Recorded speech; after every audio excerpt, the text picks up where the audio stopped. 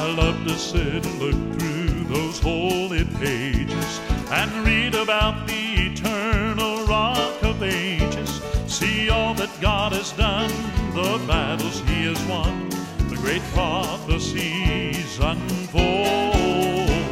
In every book from Genesis to Revelation, I see His loving grace and this great salvation. Brings courage to my soul, for I know He's in control. I believe every word is true. Yes, I believe every word that He said is true. I believe He'll do exactly what He said He would do. How I love His precious... It's time now for the Teaching Timeless Truths radio broadcast with Pastor Roger Walton. So get your Bible, a pen, and your Bible study notebook as we journey through the truths of God's Word. And now with today's Timeless Truth, here's Pastor Walton. Ecclesiastes chapter number 1. Ecclesiastes chapter number 1. The last time we were here, we were looking at the first 11 verses. We saw the intro, which is in verse 1. The preacher, which was Solomon. The parent, David. The position that Solomon had. He was king. And we saw that he looked at everything through the lens of two things, vanity and vexation.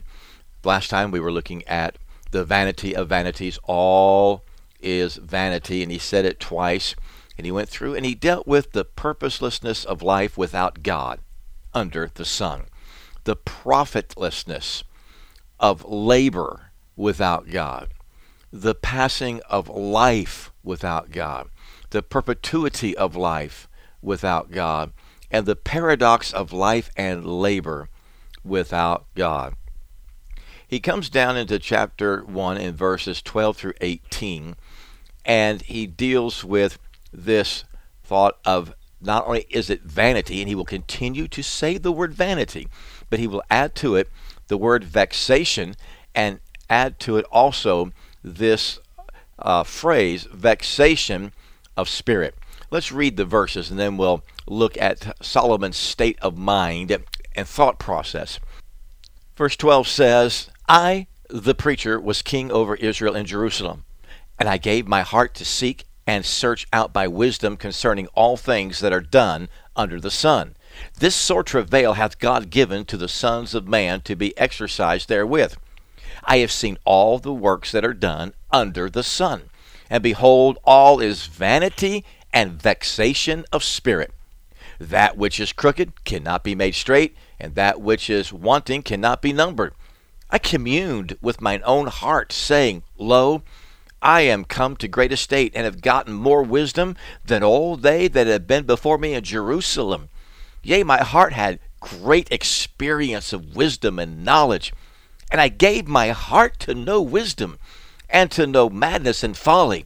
I perceive that this also is vexation of spirit, for in much wisdom is much grief, and he that increaseth knowledge increaseth sorrow.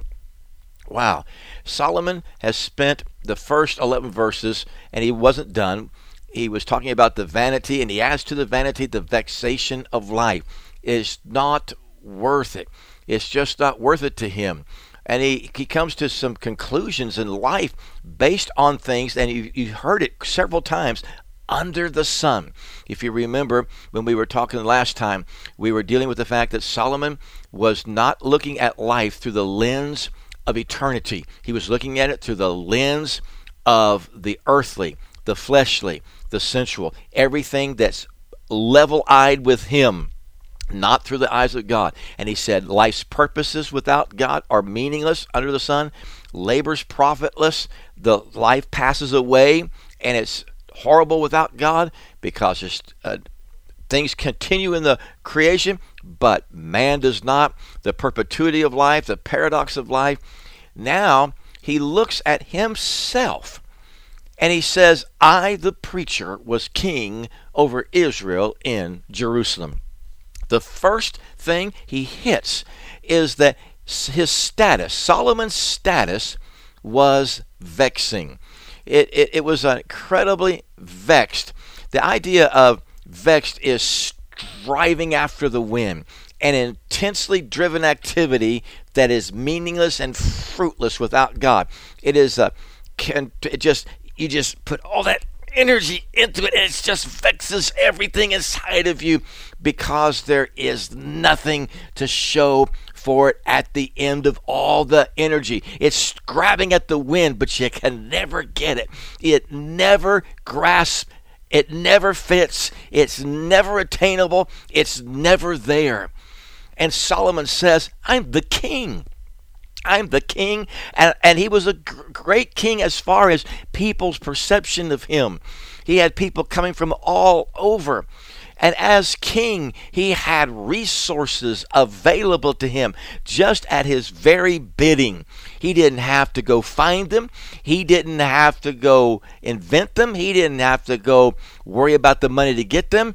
Everything that was available he could have at his very bidding. You go bring this to me. Go find this. He had power. It's amazing how many people are unhappy that have power.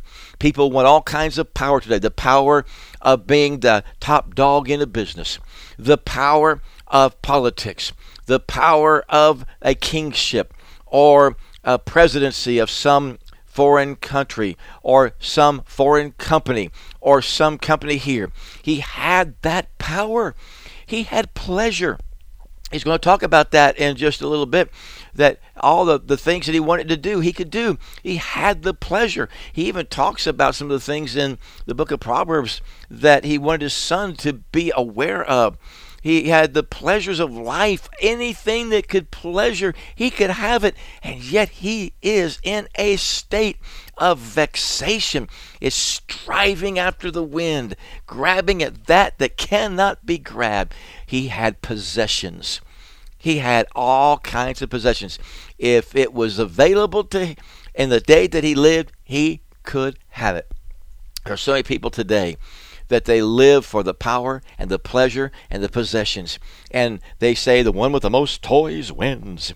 Well, is that really true? At the end of life, all the toys stay behind. Where do you go? Well, you can believe what you want to, but the Bible will make itself clear that you will find yourself in eternity in one of two places. Your toys will not come with you. The possessions. And we live in a day and age where every time we turn around, there are new inventions. There are new things that are touted to make life better, faster, easier, slicker, or they're touted to give us all kinds of things like, oh, this is something that you just got to have. It's so much fun and so much pleasure, and there's so many things you can have, and we're being able to see things that we've never seen before. When we go back, I grew up in dial telephones. You put your finger in the little hole and you turn the thing around, and the zero was the longest. You would take the zero and go all the way and let it go, and it would rebound back. The one was the shortest. And then we went to push button phones, and I had one of the first bag cellular phones before they were very, very small. And then the first little small phones that were called a StarTAC that you could put in your car, that simply all you could do was talk. There was no text and emails and all of these things. Things have changed. He has power. He has pleasure. He has possessions. He's admired by the world. Yet this man, Solomon, with his half-heartedness and his look at life, is absolutely vexed in his spirit and in his soul. And the sad thing is, it continues. He says it in verse number 14, that is vexation of spirit. It's striving after the wind.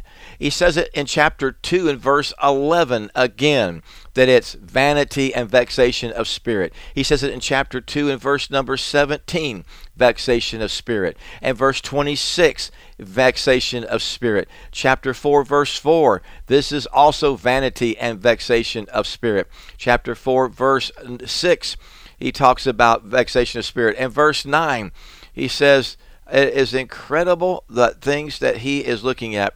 And it's this striving, this endeavoring, this snatching, this longing of chasing and going and grasping after the wind.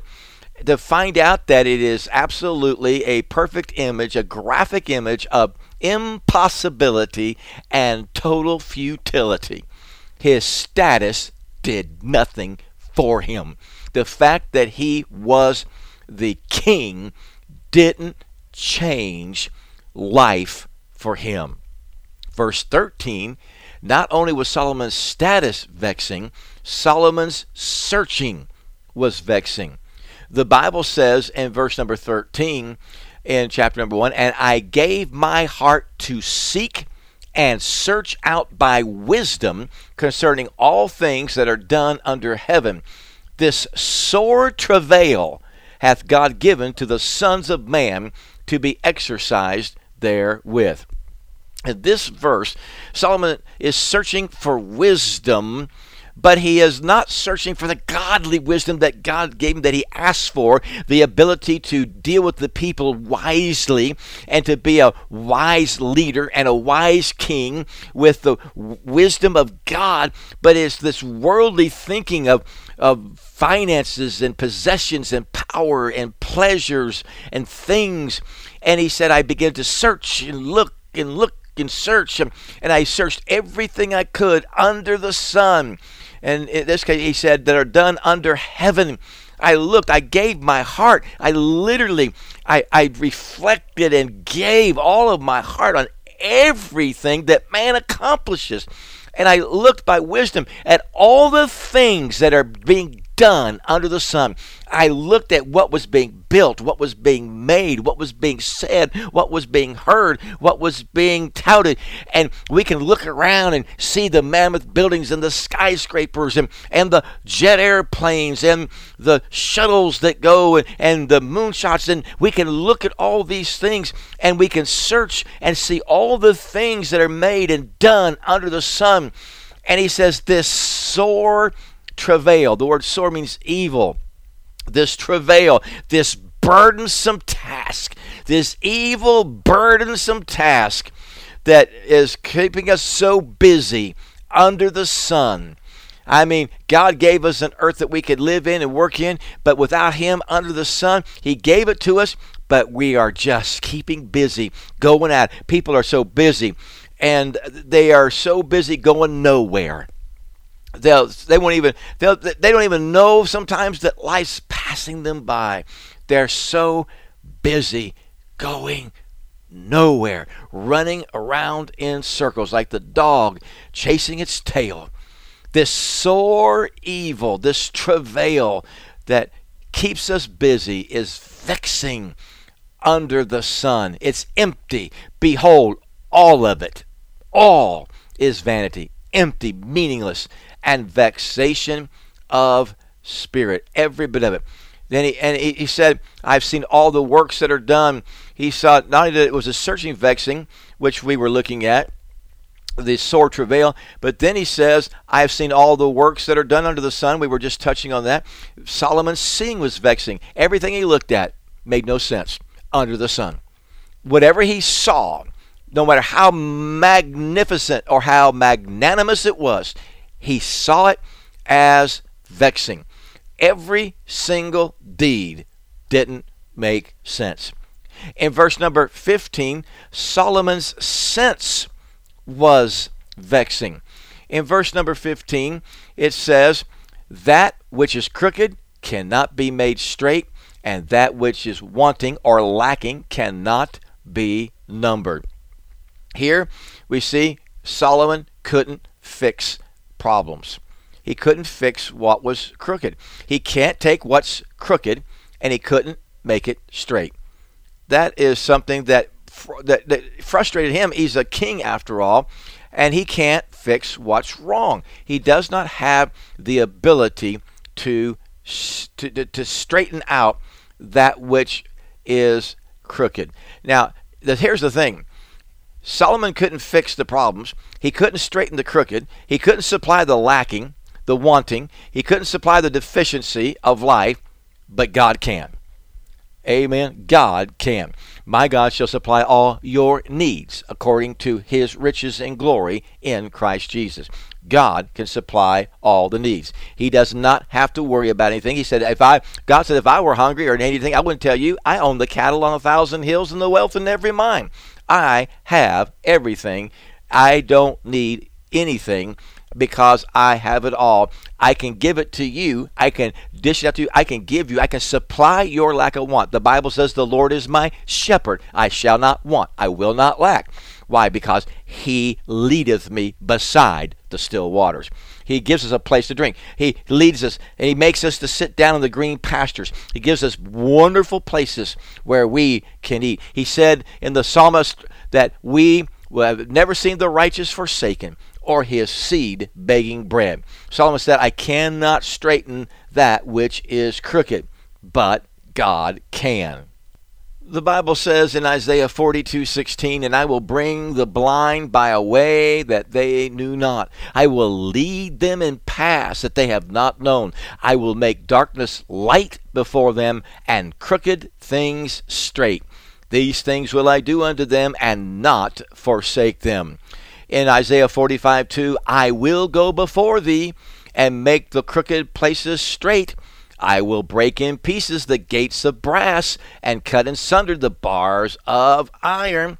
In Luke 3:5, quoting from Isaiah, every valley shall be filled and every mountain and hill shall be brought low, and the crooked shall be made straight, and the rough ways shall be made smooth. Solomon says, I've got situation, I've got problems, I got things I can't fix, I got things I can't handle, I got things I can't do. But you know what the problem was? He didn't see that he was looking at it under the sun.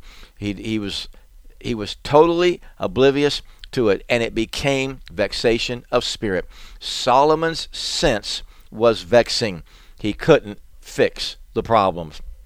Now, in verses 16 and 17, listen to what he does. How many people do these kind of things? He had a conversation, not with God. He had a conversation with himself. Verse 16 and 17 says, I communed with mine own heart, saying, Lo, I am come to great estate, and have gotten more wisdom than all they that have been before me in Jerusalem. Yea, my heart had great experience of wisdom and knowledge, and I gave my heart to know wisdom, and to know madness and folly. Oh, he said, there it is. This is where I decided to have a conversation with myself. And in that conversation, as I talked within my heart, I came up with some things that came unto me. I learned real quick that I had acquired great human wisdom and knowledge. I had learned the things of human wisdom and knowledge. Listen, human wisdom is not something to look at and say, oh, that is a wonderful thing. And it says, I communed with myself. Well, what was he saying? I have a great estate here. I mean, I'm really somebody. I'm wise. I've got it. I've got me more wisdom than all they that have been before me in Jerusalem. There's none like me. Nobody. Yea, my heart had great experience of wisdom and knowledge. Listen, his position did not satisfy him, but neither did his knowledge satisfy him. He didn't know enough. He should have. He could have, but he didn't know enough. If you're going to have the knowledge that you need, you're going to have the knowledge of our Lord and Savior, Jesus Christ. He said in here, I gave my heart to know this wisdom and knowledge. My heart had great experience of wisdom, and it had great experience of knowledge. The idea of knowledge was cunningness, very much discerning and insight and notion. I had a great knowledge. Well, now, the Apostle Paul, I think, makes that kind of life very clear to what his thought process was. And I wonder if Solomon had that same kind of process, what would have happened? Because Paul said, if you want to have confidence in the flesh, in Philippians chapter 3, verse 4, I more. If you want to brag on the flesh, I can brag on my flesh, but it didn't do anything for me. I still got struck down at Damascus, and I still was in the wrong. But here's what he says. Hey, listen, I was circumcised the 8th day, verse 5 of Philippians 3. I was of the stock of Israel. What he's saying to the half-breeds are, I'm stock of Israel. I'm a pure-blooded Israelite. Not all of you are. I was of the tribe of Benjamin, a Hebrew of the Hebrews. As touching the law, a Pharisee. Man, I was a Pharisee. Concerning zeal, I was persecuting the church. Touching the righteousness which is in the law, blameless. But listen to what he said. But what things were gained to me, those I counted loss for Christ. Yea, doubtless, and I count all things. Here's Solomon with everything's meaningless. Paul says everything that I have is refuge. It's piles of garbage. I count all things but loss. I'm willing for all of that to be garbage. Refuge. I don't need it. For one thing and one thing only. For the excellency of the knowledge of Christ Jesus my Lord, for whom I have suffered the loss of all things, and do count them but dung, refuge, piles of manure, that I might win Christ. He said, I looked at everything I said I could be. That's what Solomon didn't do. He was vexed because he never looked and said, this is not what I want to be. This is not who I want to be. Paul said, I looked at everything under the sun and said, it's nothing but garbage.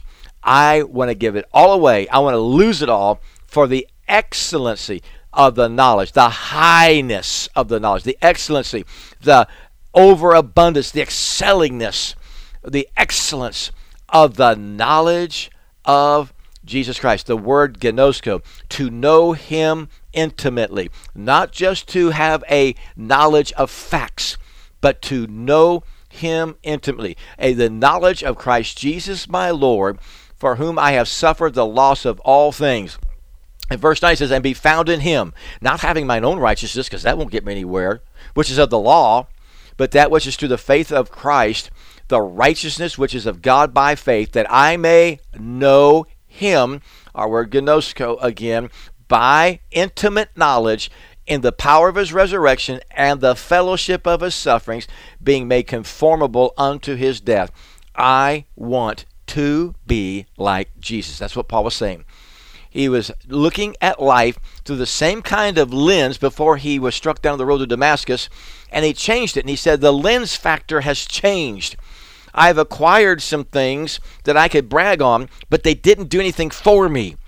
And I'm willing to surrender anything that gets in the way of excelling in the knowledge, the intimacy of knowing my Lord and Savior, Jesus Christ, that makes everything worth living. And I'm willing to know him every way to know him, and want to know him in the great power of his resurrection. Man, I want that great power, but in the fellowship of his sufferings, knowing that he did that for me, I want to do that. Solomon had that same opportunity, but did not. He started out well, he did not run well. Though he had great experience of wisdom and knowledge, he gave his heart to know the madness, the delusion, and the folly, the foolishness of worldly wisdom. He gave his heart over to the wrong kind of wisdom. And I hate that thought process, but in verse 17, we're looking at this.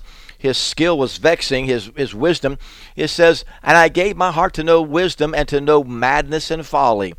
I perceive that this also is vexation of spirit. He said it was grasping the wind. When I was trying to know the kind of wisdom and knowledge of the world, it was madness, it was deluding, it was folly, it was foolishness. All of it was perceived, discerned, and experienced as total vexation of spirit, total grasping of the wind. He said it all, just like the wind. I couldn't get hold of it. I couldn't grasp it. And it drops us down to one verse left in chapter 1.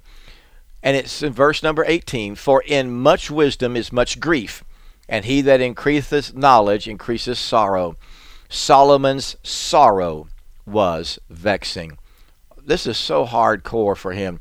Human wisdom brings much grief. The idea of the word grief there, when it says it's much grief, it brings provocation. It brings anger and irritation, and it grieves you, gets to you. It's a strong word there. And he said, it's all grief, and he that increases in knowledge increases sorrow. He who is going to increase his database, his facts, his factual knowledge under the sun, increases sorrow. The word sorrow means the sorrow of suffering, pain, the sorrow of suffering, anguish. Paul was suffering from all kinds of things until he got saved. And then he said, none of these things that I suffer now move me. Neither count I my life dear unto myself, because life had become precious to him, because now he wasn't living life under the sun, but was living life with the S-O-N. And so Solomon comes and he finds himself seeing all of these things. He said his status, I'm king, it was vexing. His searching for things, it was vexing. It was grasping the wind. His seeing, everything he saw was vexing. And his sense, he couldn't fix problems. His sense of, I can't straighten this out. It was vexing. His skill, which is what wisdom is, the skill of using knowledge and understanding correctly, was vexing. And in that he was sorrowful, and his sorrow was vexing. And he concludes the whole thing. The whole chapter is concluded. And he'll continue to say this. All of life, all of wisdom, all of knowledge, it's vanity. It's empty. It's worthless. It's vexation under the sun. Under the God, it's one thing. Without God, it's another. He said, it's all grasping the wind. And I cannot get hold of it. It just flows through my fingers. I cannot attain to it. It's all bad. But thank God we can be like the Apostle Paul. Thank the Lord we can be like the psalmist. And these verses that we've used and say, not for me. As for me, I will live life with the sun, the S-O-N, and not under the S-U-N. Father, in the name of Jesus, we pray that you would help us to see life under the sun without you is meaningless, hopeless, and grasping at the wind. You can never get hold of it.